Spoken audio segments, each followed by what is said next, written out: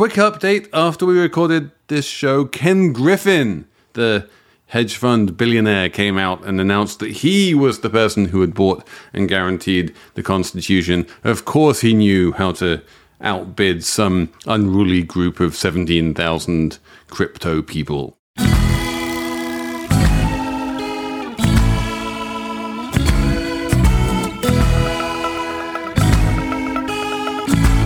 Hello and welcome to the arriving today episode of Slate Money, your guide to the business and finance news of the week. I'm Felix Salmon of Axios. I'm here with Stacey Marie Ishmael of Bloomberg. Hello. And Emily Peck of Fundrise. Hi. And wonderfully, Christopher Mims of the Wall Street Journal. Chris, welcome to the show. Who are you and why are you on this show?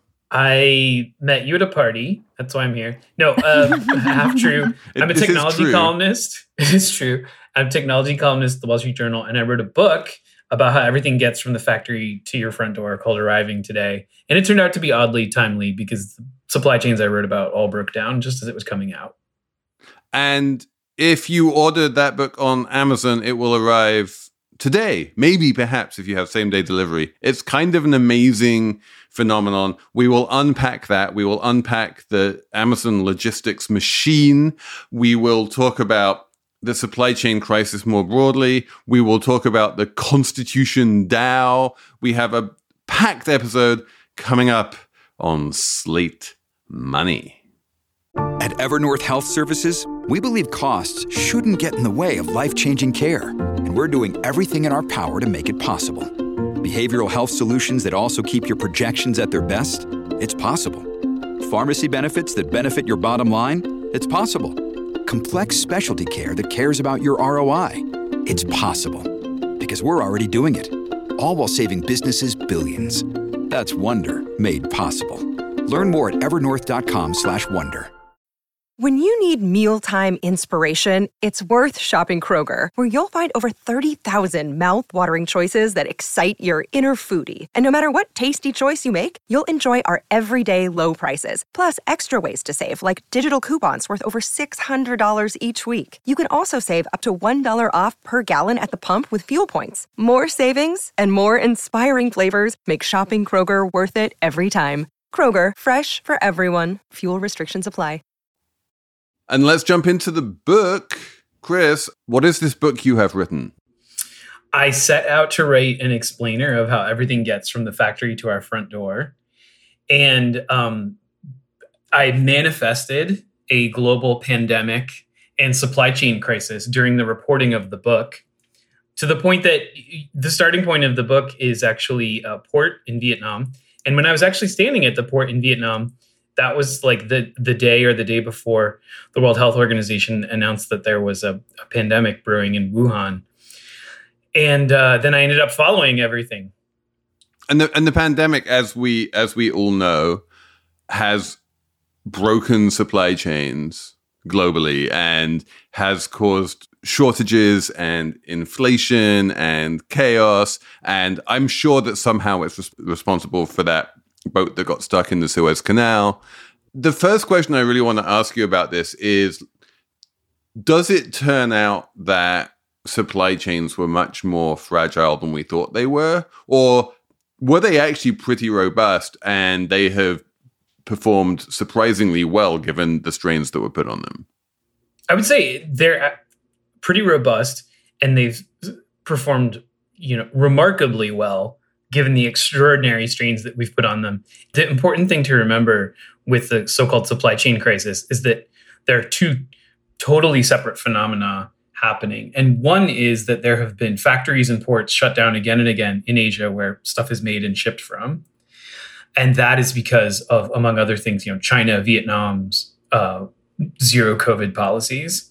And then on the other side, on the demand side here in the United States, so much spending shifted from services and vacations to goods that we have just had record demand for everything. And so that is just as much, if not more, the cause of, what's going on at the Port of Los Angeles and, your packages being late and all the rest. It's just record demand for stuff. record demand for stuff. Although in some things like the chips that need to go into automobiles, there has been a genuine like plunge in supply as well. Well, I mean, there has been automakers not ordering their chips far enough in advance, but that's a place where people are making record amounts of chips. Like, yes, there have been shutdowns occasionally because of the pandemic, but that's really about demand as much as anything. This just feeds into my new theory, which is that supply chain is just the latest excuse companies can now rely on to explain away any failure in their strategy or business. They're just like, supply chain. Like Zillow messed up its housing algorithm but they blame the supply chain. And now we have inflation and it's because of the supply chain. And every company is going to report earnings and whatever problems they have, they're going to just blame it on the supply chain. But here is Christopher Mims to tell us, actually, no, this is a demand situation and the supply chains are fine. Wait, the crypto people didn't lose out on buying the Constitution because of supply chain? It's supply chain. It's all supply of dollars. Supplies of constitutions. It's a new excuse. Yeah. Just blame it on the supply chain. Yeah. Okay. Yes. Okay. The factories Good in to Asia know. where constitutions are made were shut down. I honestly believe that the little pocket copy of the Constitution I got when I naturalized was probably printed in China. Like it should have been, or Iceland or somewhere like that. Like I feel like Iceland has this huge printing business. But just going back to Emily's question, the thing I get confused by, there's this, for years and years, there's been this fetishization of just-in-time manufacturing. And the idea that because massive corporations were so advanced and were so good at predictive modeling that they could tell down to the day what needed to be on shelves. And it seems to me that is a system that is poorly set up when there are spikes in demand that are less predictable because you have like a massive external shock in the form of a pandemic and then all of the things reverberating out of that. So how does that fragility kind of play into the dynamic that Emily is asking about and that you write about in your book? Yeah, I'm nodding emphatically because, like a laser guided cruise missile, I think you have hit what is the core issue here. So everybody forever, like operations is kind of like the black sheep of business schools. And now those professors are having their moment.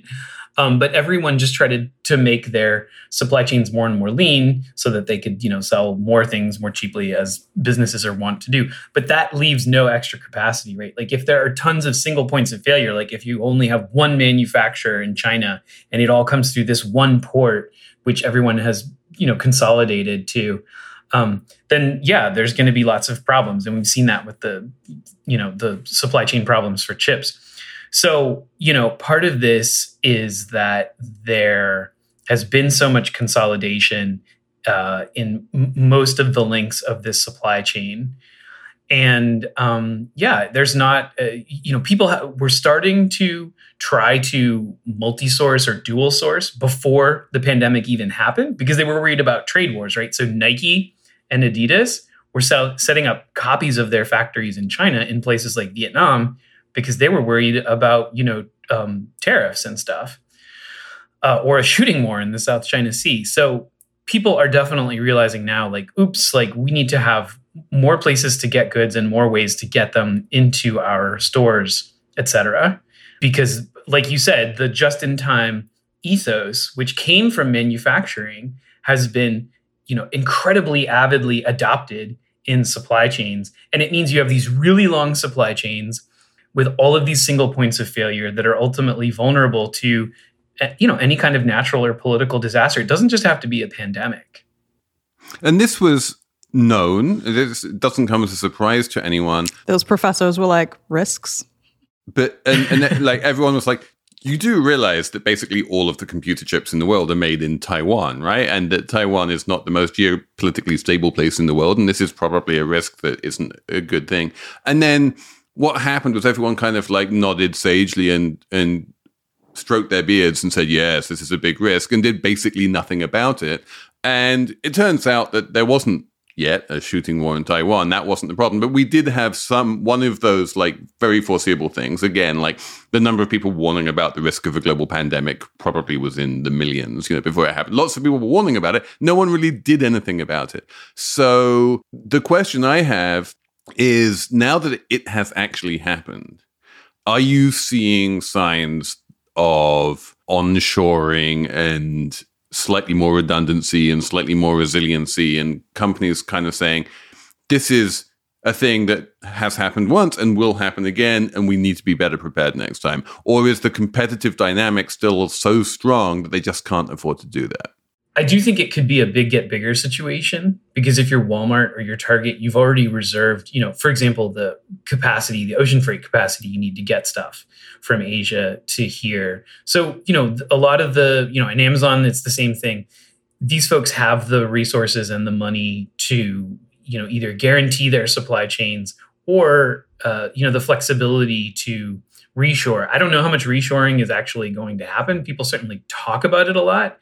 And also for specific products like microchips, Intel is seeking tens of billions of dollars of subsidies to create more manufacturing capacity here. Obviously, TSMC, the world's largest maker of the most advanced chips, is building a huge fab in Arizona. That's potentially a big deal. Samsung is talking about doing it as well.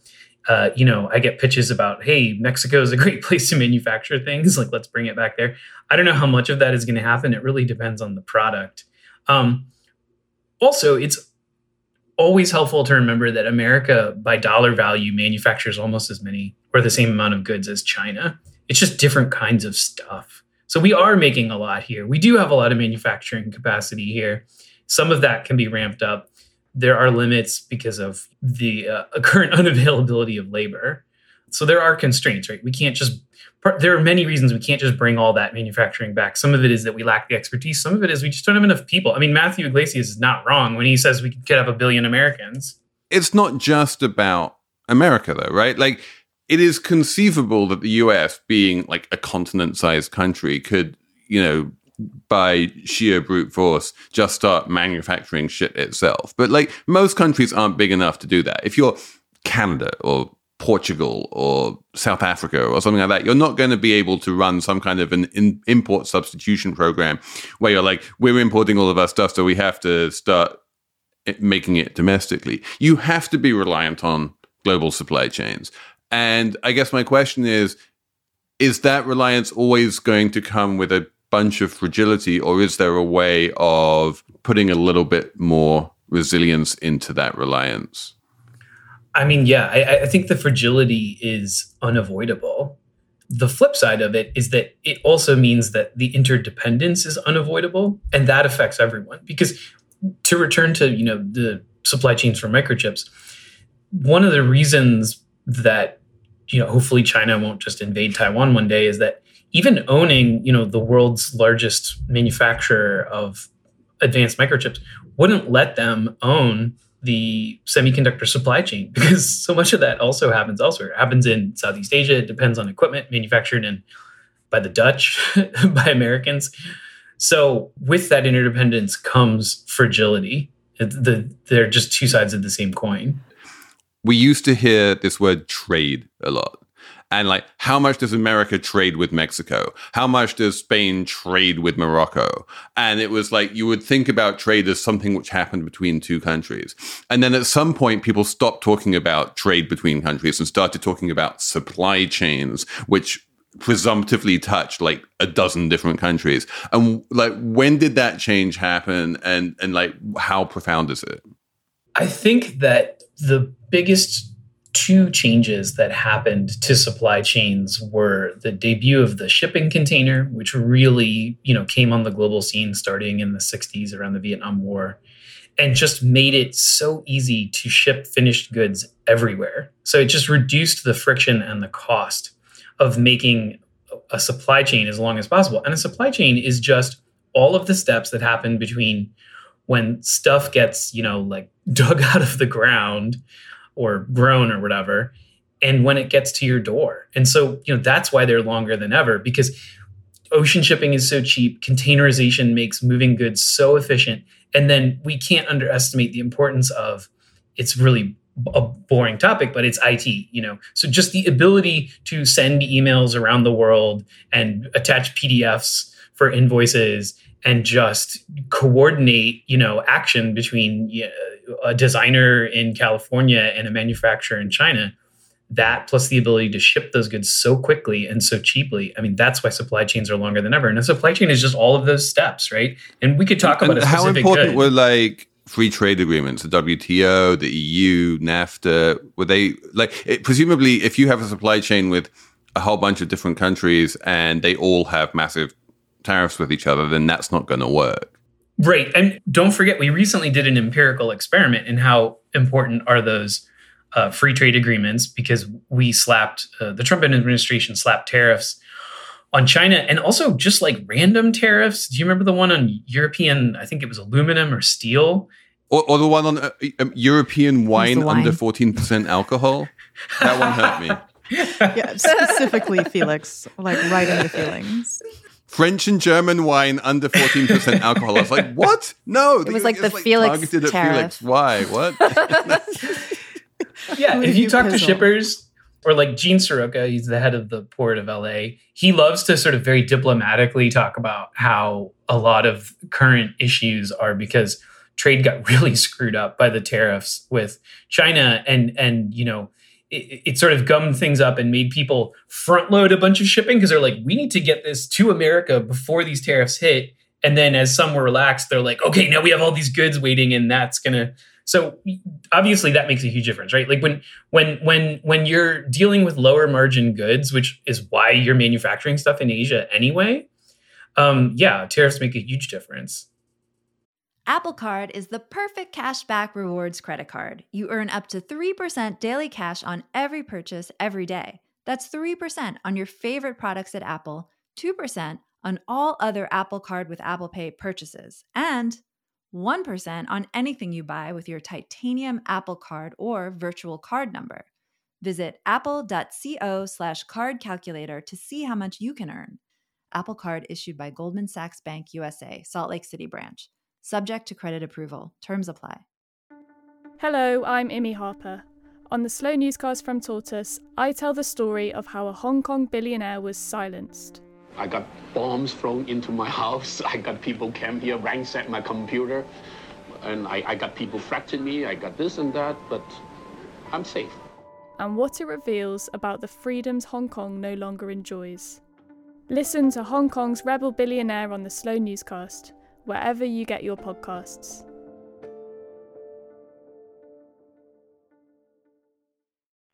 So I want to move on and talk about Amazon, because I feel like Amazon is understood as a retailer and it is understood as a tech company and is understood even perhaps by nerds as like a web services company.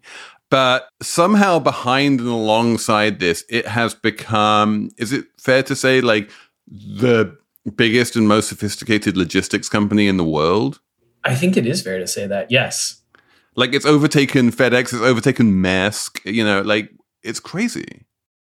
Well, I mean, to be clear, Amazon is not running its own ocean-going vessels yet. But it will, right? It's inevitable. I honestly can't say whether they will or not. But if you're right, then like I owe you a steak dinner. That would be incredible. But I also thought they would never get into air freight, and now you see those prime airplanes at airports all over the place. So yes, I think by most measures they are now bigger than FedEx. They don't have more planes than FedEx, but like in terms of packages moved, they're bigger than FedEx. It's underappreciated that their last mile logistics network got so big, like nearly bigger than FedEx and nearly UPS size in the span of like 3 years or whatever it was since they launched that. And that's all those trucks you see. Which means like it used to be when you ordered a package from Amazon, they would historically either put it in the mail or they would give it to FedEx or they would give it to UPS. They would need to give it to a service who would then deliver it. And then at some point, they did the math and they reckoned that it would be cheaper and more efficient for them to just deliver it itself, deliver that package themselves, and like literally hire a human being to bring that package to your front door. And that is new. And that has been growing at an absolutely insane pace. And that is why they can turn around and do things like say, oh, yeah, we're going to order 100,000 delivery vans because like we're going to need just this insane scale to be able to do that. That's what they mean when they say last mile distribution center. It's not literally a mile to my house or anything, but it's like that last. It's like the last 10 journey. miles. Yeah. Yeah. The last 10 or 20 miles. The part that traditionally, when you see a brown UPS iconic van pull up in front of your house, that's last mile, right? And so Amazon, it's not just that they thought they could do it cheaper. I think they also recognized that they were growing so quickly that even UPS did not have the scale to handle all of their deliveries. I think they had some real close calls where like, Christmas from Amazon was almost canceled. And they were just like, no one has the capacity to deliver the number of packages we need to deliver. So we need to get into this business. One of the reasons that folks are going back to brick and mortar is because no one has the capacity to deliver all those packages. But what they can do is have a bunch of people go to one place. So, well, I mean, this is true. It's a really interesting form of last mile, which is basically outsourcing the last mile to the consumer, right? Yeah. Which is basically saying, wait, did you just call going to the store outsourcing the last mile Felix to the has consumer? a bright future in operations management. So if I go Wow. to the corner store and buy a pack of Band-Aids, okay. Amazon outsourced that to me. but I mean, that was always the business model of big box stores, right? That was the business model of Costco and even to a certain extent of Walmart. I mean, this was also the business model of the ancient Babylonians. Like, let's just be clear what you're describing. No. going to the That's store right. as. I'm being slightly more like subtle than that. Like basically, what I'm saying is that there was always an inventory issue at the store, right? Which was that the ancient Babylonians had relatively small huts and they couldn't store, massive piles of toilet paper in their hut. So what they did was they created a system of stores where they would go to the store when they needed some toilet paper and then they would come back with a roll of toilet paper. And then when they needed another roll of toilet paper, they would go to the store and there would be a roll of toilet paper there. And the store, literally the word store means they are storing that stuff. It is there in the name. And the innovation of the big box stores like Costco was to, in large part, outsource that storage function to the consumer. So the idea was you would start buying chest freezers and massive 3,000 square foot houses, and you would have space to buy in bulk, and the store would be your garage, basically, right? Well, don't forget, I believe it was either Amazon or Walmart patented the idea of putting a teeny tiny last 10-foot store in your house or something. House. Which makes sense. It's the logical end of it all. Wait, Yeah, I I missed mean, That's just this. like that thing in the Dystopia. hotel. You guys are in hotels, so It's like a just vending Yeah. machine? the little Yeah, little something like fridge that. filled with the snacks in your hotel that you. I mean, think look, is you yours can and already get charged. You can already have somebody come into your house and fill your fridge for you. So we're I mean, not that Amazon far was off. also, I don't know if this ever launched, but they were also talking about the ability to have people put something in your trunk of your car if you weren't home, right? And I have always, no, that's not true. I have long believed that shipping is underpriced and that I have been waiting for a long time for people to be like, wow, free shipping is environmentally a nuisance and also just wildly expensive, right? And yet, we have trained generations of consumers to be like, oh my God, $4.99 shipping for this $400 order I just placed. That seems like too much. So all of this seems to me to be kind of a piece of putting costs back on consumers that probably should fairly have been there before. I mean, it is a good point, Stacey, that if you want to point to areas of massive deflation, Getting shipping stuff. costs is definitely one of them. And Amazon is a large part of that. That Amazon has really been a force for bringing shipping costs down to a point which is actually extremely environmentally harmful. And also Jimmy Carter, he deserves a lot of credit here because he signed the Motor Carrier Act. Jimmy Carter signed the Motor Carrier Act in Oh yeah, let's 1981. talk about this. Truckers. And it was, yes, you tweeted about it, Emily. And it was had a absolutely great tweet. transformative. It was a world-class tweet. It was absolutely transformative because it deregulated the trucking industry and it made trucking, the goal was at the time, we were just coming out of the oil crisis and the goal was let's make shipping goods way cheaper. And it worked. But it also turned trucking into this insane cage match where it's very fragmented and drivers are constantly trying to buy trucks and start their own trucking companies and then going bust the next time that there's a drop in demand. But it did accomplish the goal of making shipping by truck much cheaper, which inevitably led to big box stores, which then led to Amazon.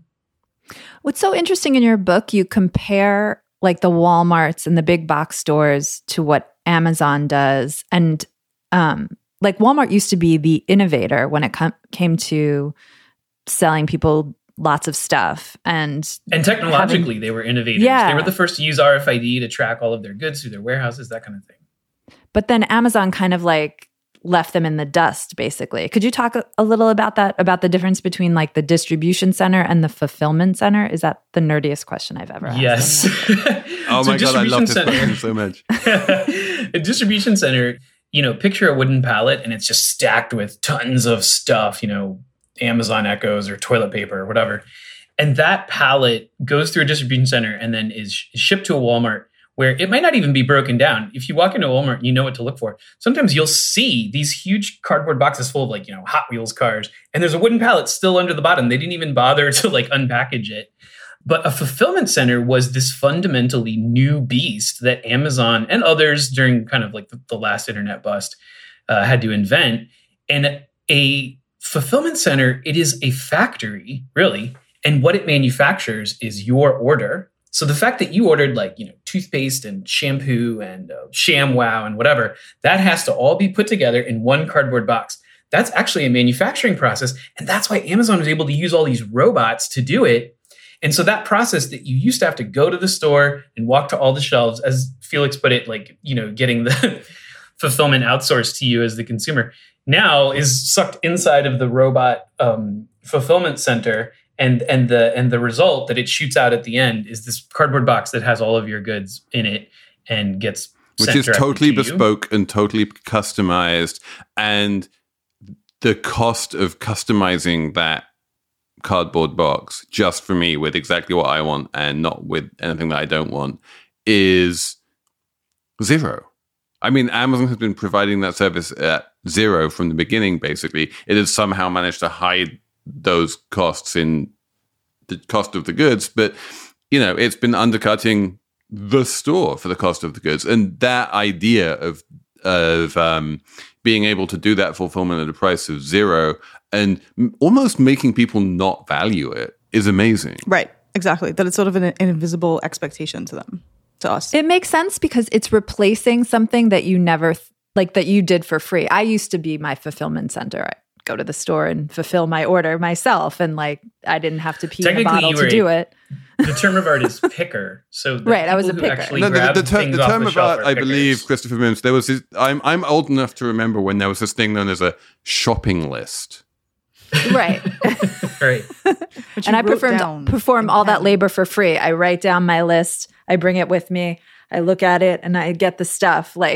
Amazon will now do that for you for basically no cost. By the way, if we're talking about huge economic windfalls, keep in mind all of the hours that have been saved, all of us, by the fact that we don't have to go to the store and do that anymore. Well, all of the hours that we have underpaid the people who still have to do those things, I would say, because so that's my question for you, Chris, is in terms of the fulfillment, in terms of combining the shampoo and the ShamWow, how much of that is robots and how much of that is $15 an hour humans? Oh, I don't know how you would quantify their relative contributions. I don't know. Maybe it's 50-50. Because the way that people describe this is it's like islands of automation, and they have to be sort of connected together by humans. And that's the part where you have a person who has to, pick 400 objects an hour as quickly as they can off of these robot-driven shelves and put them in a tote. And then the tote goes down all these conveyors and goes to a packer, and they're packing them into a box as fast as they can and taping it up and getting it out the door. So, robots aren't dexterous enough to do those in-between connective bits. But there's other things that they can do very quickly. But that means that the humans have to keep up with the pace of the robots. And that's why Amazon has this terrible problem with associates getting repetitive stress injuries and stuff like that. Because it's a 10-hour shift, with only 3 breaks. So it's 9 hours of working all out. For all the talk about robots and technology, at the end of the day, supply chains, logistics, these are I think you say, like labor intensive processes. You cannot remove people from the process. And that's where a lot of the fragility comes from and a lot of the problems that I guess we've talked about on this podcast and everywhere else, right? Yes, because it all of those potential bottlenecks along the supply chain, like my favorite one is Biden ordered the ports to go to 24-hour operations. And then the CEO of Flexport like sent a taco truck at night to the port of LA to see like how that was working out. And there were a bunch of, unionized longshoremen standing around waiting for trucks to show up. And they're like, we went to 24 operations and now there's no trucks here. And that's because of the trucking, the inland trucking part of that bottleneck of that supply chain also has its own problems. And that's in a way a labor issue, right? So the ports went to 24 hours, but the truckers did not. Yep. So it didn't work. Hi, this is Dahlia Lithwick, host of Slate's legal podcast, Amicus. If you're listening to this show, you might be interested in Amicus's live show that we're hosting in Washington, D.C. on Tuesday, May the 14th. My colleague, Mark Joseph Stern, and I will be talking to some amazing guests, including Sherrilyn Ifill and a sitting state Supreme Court justice, all about how originalism, a relatively recently invented way of interpreting the Constitution, has taken over the Supreme Court and radically reshaped the law. It's been doctrinal rocket fuel for the conservative legal movement and facilitated the rolling back of abortion rights, the expansion of gun rights, and the obliteration of the separation of church and state. And as another wildly consequential Supreme Court term careers to its end, the court's originalists are on a tear. But there's something you can do about it, and we hope you'll join us in D.C. on May 14th to explore the possible pathways out of the current situation. Go to slate.com/Amicus Live for tickets. I want to go into labor supply chains in Slate Plus because this is really fascinating. Like the number of different humans who kind of touch your USB charger that you follow in the book between the factory and the delivery. But I also, because I am a complete auction nerd, want to talk about the Constitution DAO. And I need to squeeze that in this episode somehow. Okay, Stacey, what is a DAO and why are we talking about one? Okay, here's what a DAO is. A DAO is what's known as a decentralized autonomous organization. And the idea is that it's a corporation without managers, without owners, without a structure, that there is an organic upswelling of people rallying around a common idea, and that governance will happen on the blockchain. So there's at least three things that are like and unlike traditional structures. One is lots of different kinds of structures exist to coalesce people around a common cause, right? If anybody listening is a member of the Park Slope Co-op, you know exactly how hardcore that organization is for something that, technically doesn't have a governance structure, but really, in fact, it does. We have a long history of limited liability companies. We have... Which also limit the libations. I mean, I'm which very definitely down limit on the that. libations if their governance is in order. We have churches, we have cults, right? Like the organizations vary across and around the world. The supposed innovation of these DAOs is that they are fundamentally leaderless and take direct democracy as the baseline.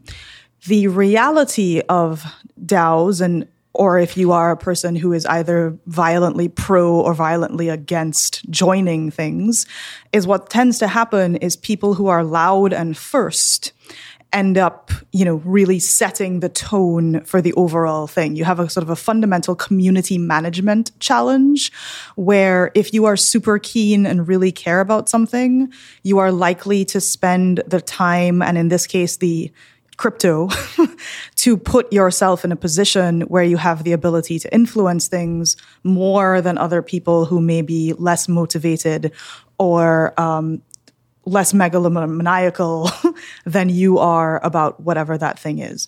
So there is voting. You vote on the blockchain, and correct me, Stacey, is this like you vote in proportion to your tokens shareholding, right? So it's not one person, one vote. Don't say it's like one shareholding, ETH, one Felix. vote. Yeah, it's not shares. or tokens. But Governance it does look a little bit like a company with shareholders, which is why a bunch of people were saying, like, why couldn't you just set up a company to do this? But in order to answer that question, first of all, you need to explain what this is. What are we talking about here? So this is something known as Constitution DAO, and it started off, as many of these things do, like for the lulz, where some folks were like, wouldn't it be cool if we bought this print of the Constitution that's going up for auction at Sotheby's? I'm not going to talk about the auction part. That's all you, Felix. And they started raising money, and it was like, hey, donate some money. Like, we'll try to buy the Constitution. And then people were like, oh yeah, I'll donate. There were Nicolas Cage memes. Yeah, it was a total, museum situation. So, it was like, okay, 5 million, 17 million, 31 million, and the velocity of this thing was happening very quickly. And when I say donate money, they weren't actually donating fiat. They were donating crypto in the form of ETH to this DAO. And one of the big interesting things that has happened in the past couple of days is it really helped people understand how expensive actually doing certain kinds of crypto transactions can be, because the people, not the owners, the people in Constitution DAO put out a statement that said, hey, the median donation was about $241. And people very quickly realized, well, hang on, if the median donation was about $241 or the crypto equivalent, but the fees involved in even making that donation ranged from $50 to $100, you had a bunch of folks who were like making much smaller contributions than they otherwise could have because of just the idiosyncratic nature of how that crypto, I guess, Kickstarter worked. Spoiler alert, they didn't buy the Constitution. So now the expectation is they will give the money back, and giving the money back involves incurring all of those fees all over again to send them back the other way. So if you donated $200 and then you spent $75 donating it to the DAO, and then it costs another $75 to get it back from the DAO, your round trip cost is 3/4 of your donation. Unlike credit card transaction fees, so say you're donating to a nonprofit or a charitable organization of some kind, your transaction fees, if you're using a credit card, could range from 2.5% to say 3%, but that is proportional to the amount of your donation, right? Whereas if you were making a donation to this DAO, even if you were donating $1, you were potentially having to pay a $50 what's known as a gas fee. So the economics are wild. The Constitution DAO folks were like, well, the way you get around this is give us more money. so the economics the percentage are better. goes down if you give us $1 million. It's like, Exactly. So what happened was that they raised this sum of money in the DAO, and they went to Sotheby's and said, we want to give you all of this money to buy the Constitution. And Sotheby's saw this large pot of money and said, yum, we love large pots of money. We would love your money. Yes, please. But we also live in the real world with, courts and rules and regulations and stuff. And we have this thing called KYC. Like, if someone bids on an object at Sotheby's, we need to make sure they're not money laundering. So we need to know who they are. And so KYC stands for Know Your Customer.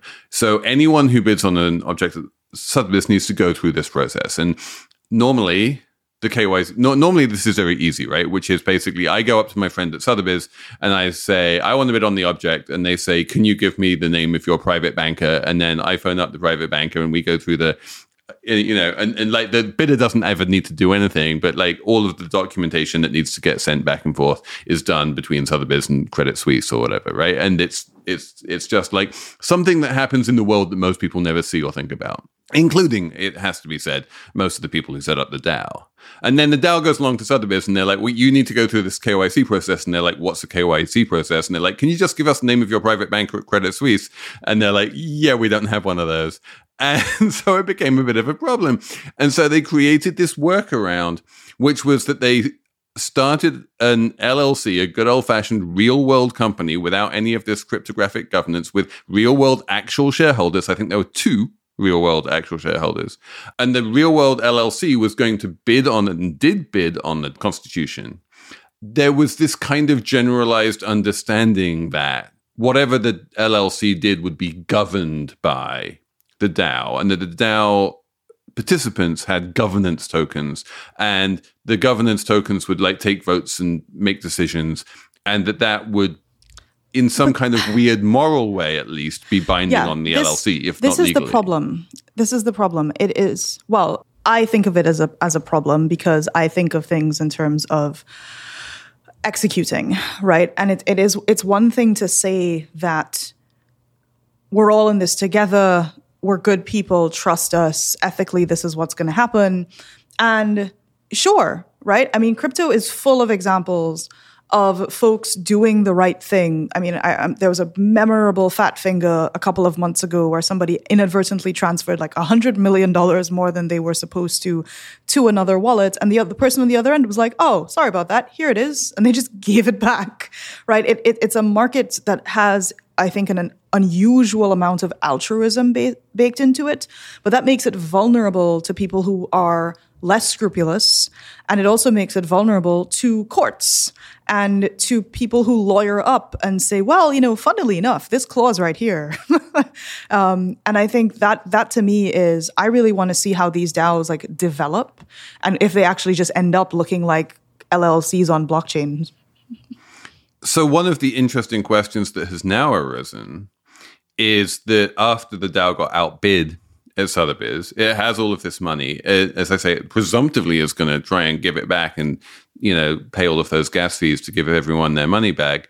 But one of the things that happened between the DAO being formed and the auction was that Sotheby's found another copy of the Constitution. There turns out they initially said there was only one. Supply chains and constitutions. Like, this is not something that could ever happen with an NFT, right? If you're selling an NFT which is one of one or one of 11, then you know where the other 10 are, then that is what you know to be true. In the world of real world auctions, Sotheby's initially says it's one of 11 and the other 10 are all in institutions. And a couple of weeks later, they've basically changed their mind and said, oh, it turns out it's one of 13, and there is actually another one in private hands after all, which you would think would decrease the value of this one, but it doesn't seem to have done that. But it raises this interesting question, which is that the owner of the other one in private hands, whoever that is, probably thought, according to Sotheby's estimates, that it was worth $15, maybe $20 million. And now they know that there is a potential buyer out there willing to spend $47 million on it, right? Because this is what the purpose of the DAO is to buy the Constitution. And most people offered $47 million for a piece of paper would at least be mildly tempted to sell it. So the interesting question is, can the DAO buy the other one? Or because it was set up to bid on this one at Sotheby's, can it not? Well, that would be a vote, right? Like the folks with governance tokens would have to, in the notion of this structure, would have to agree or disagree one way or another. So do they need to agree to have the money returned to them? Is that going to be like a thing where there's going to be a vote like saying, should we get our money back or should we keep it pooled for the time being just to see whether we can buy this other one? Is there going to be a vote on that?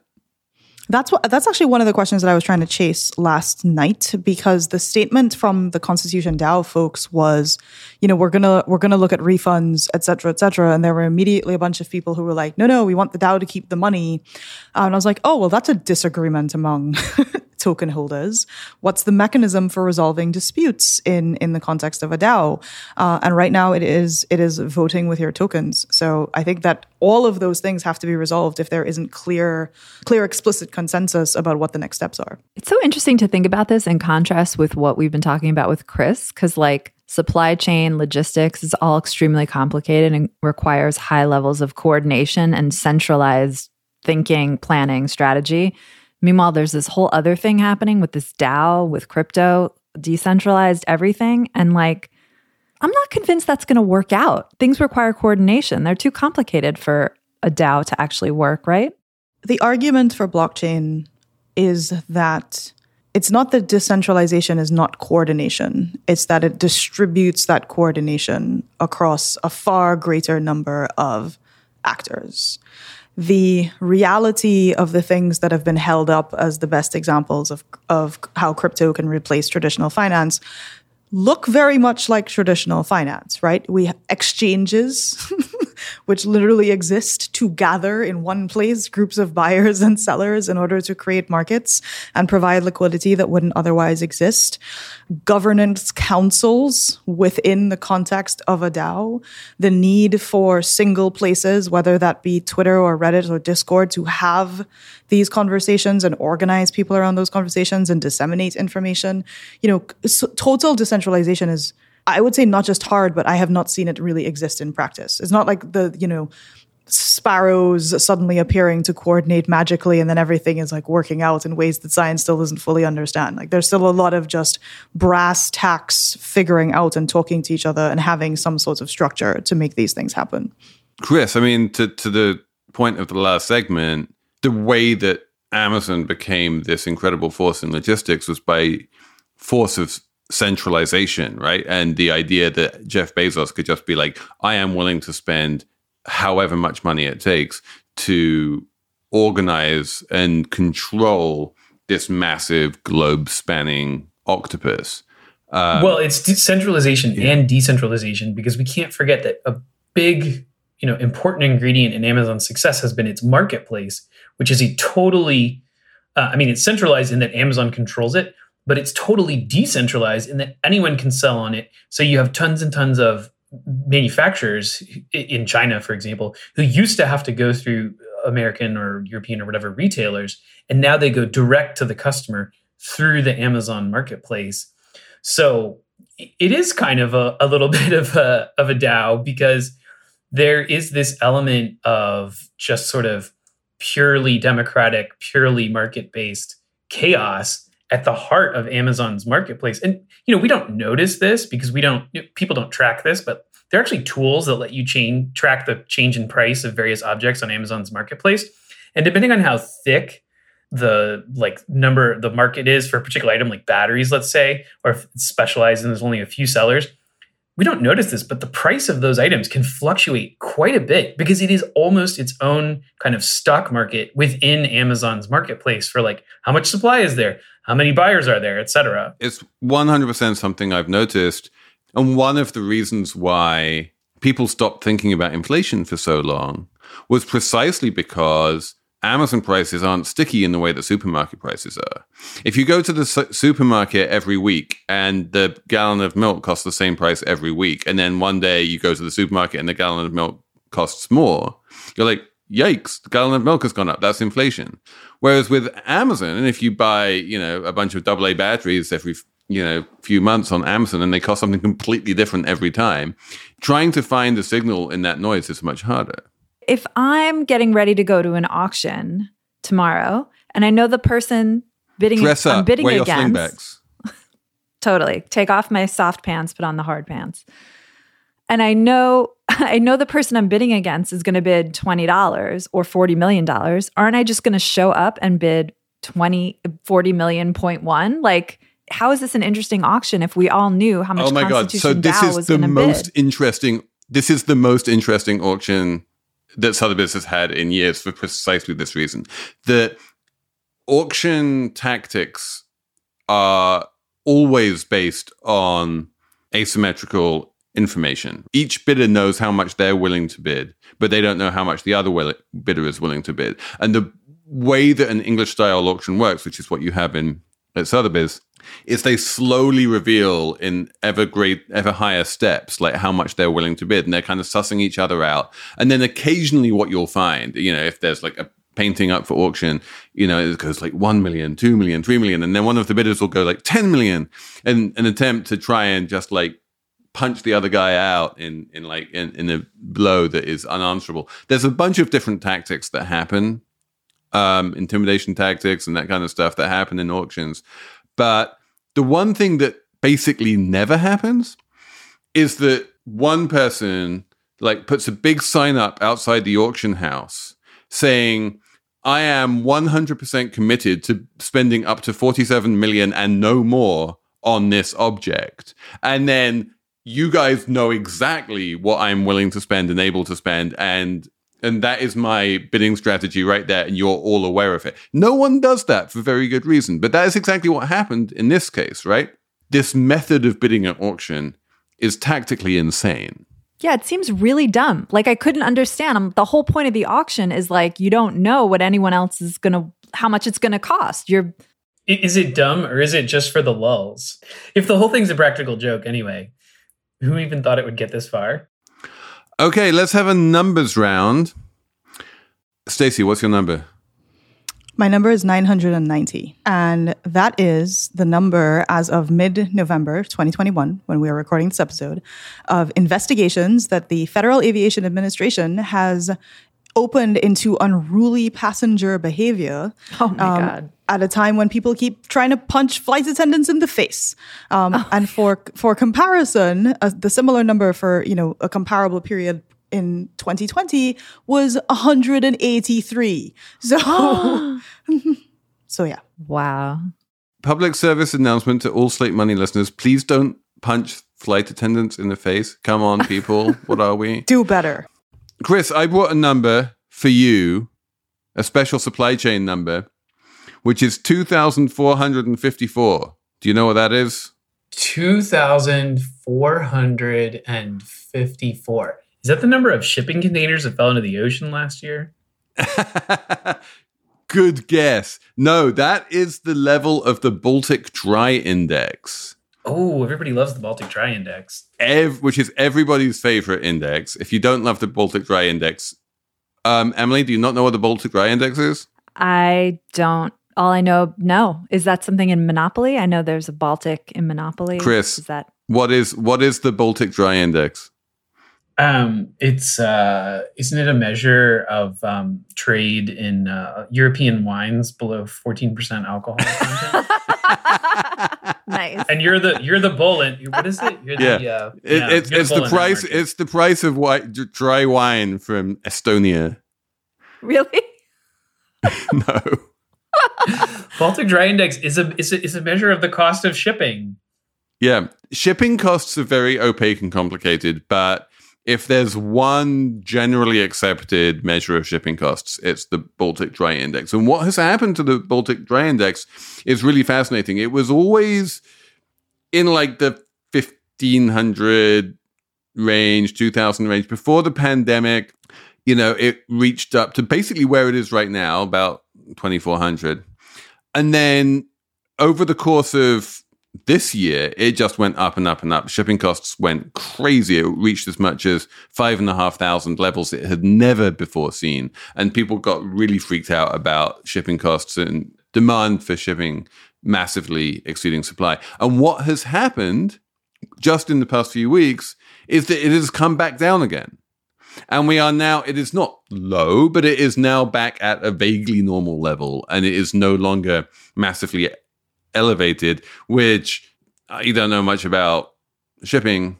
Chris is the expert here, but I'm going to say is a positive sign and saying that maybe some of the worst bottlenecks in the shipping world are unwinding themselves.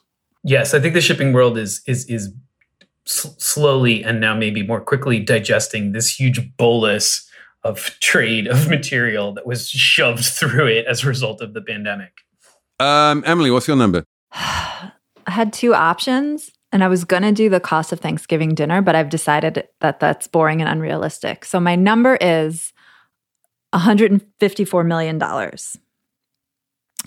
That is the 2020 pay package of a guy named Bobby, who is the CEO of Activision Blizzard. And in Chris's employer's paper this week, the Wall Street Journal ran this story that is just jaw-dropping about this company and how it treats women from Bobby and on down. I mean, the allegations are just wild. I mean, rapes, suicide, harassment, all of it that the CEO probably knew about.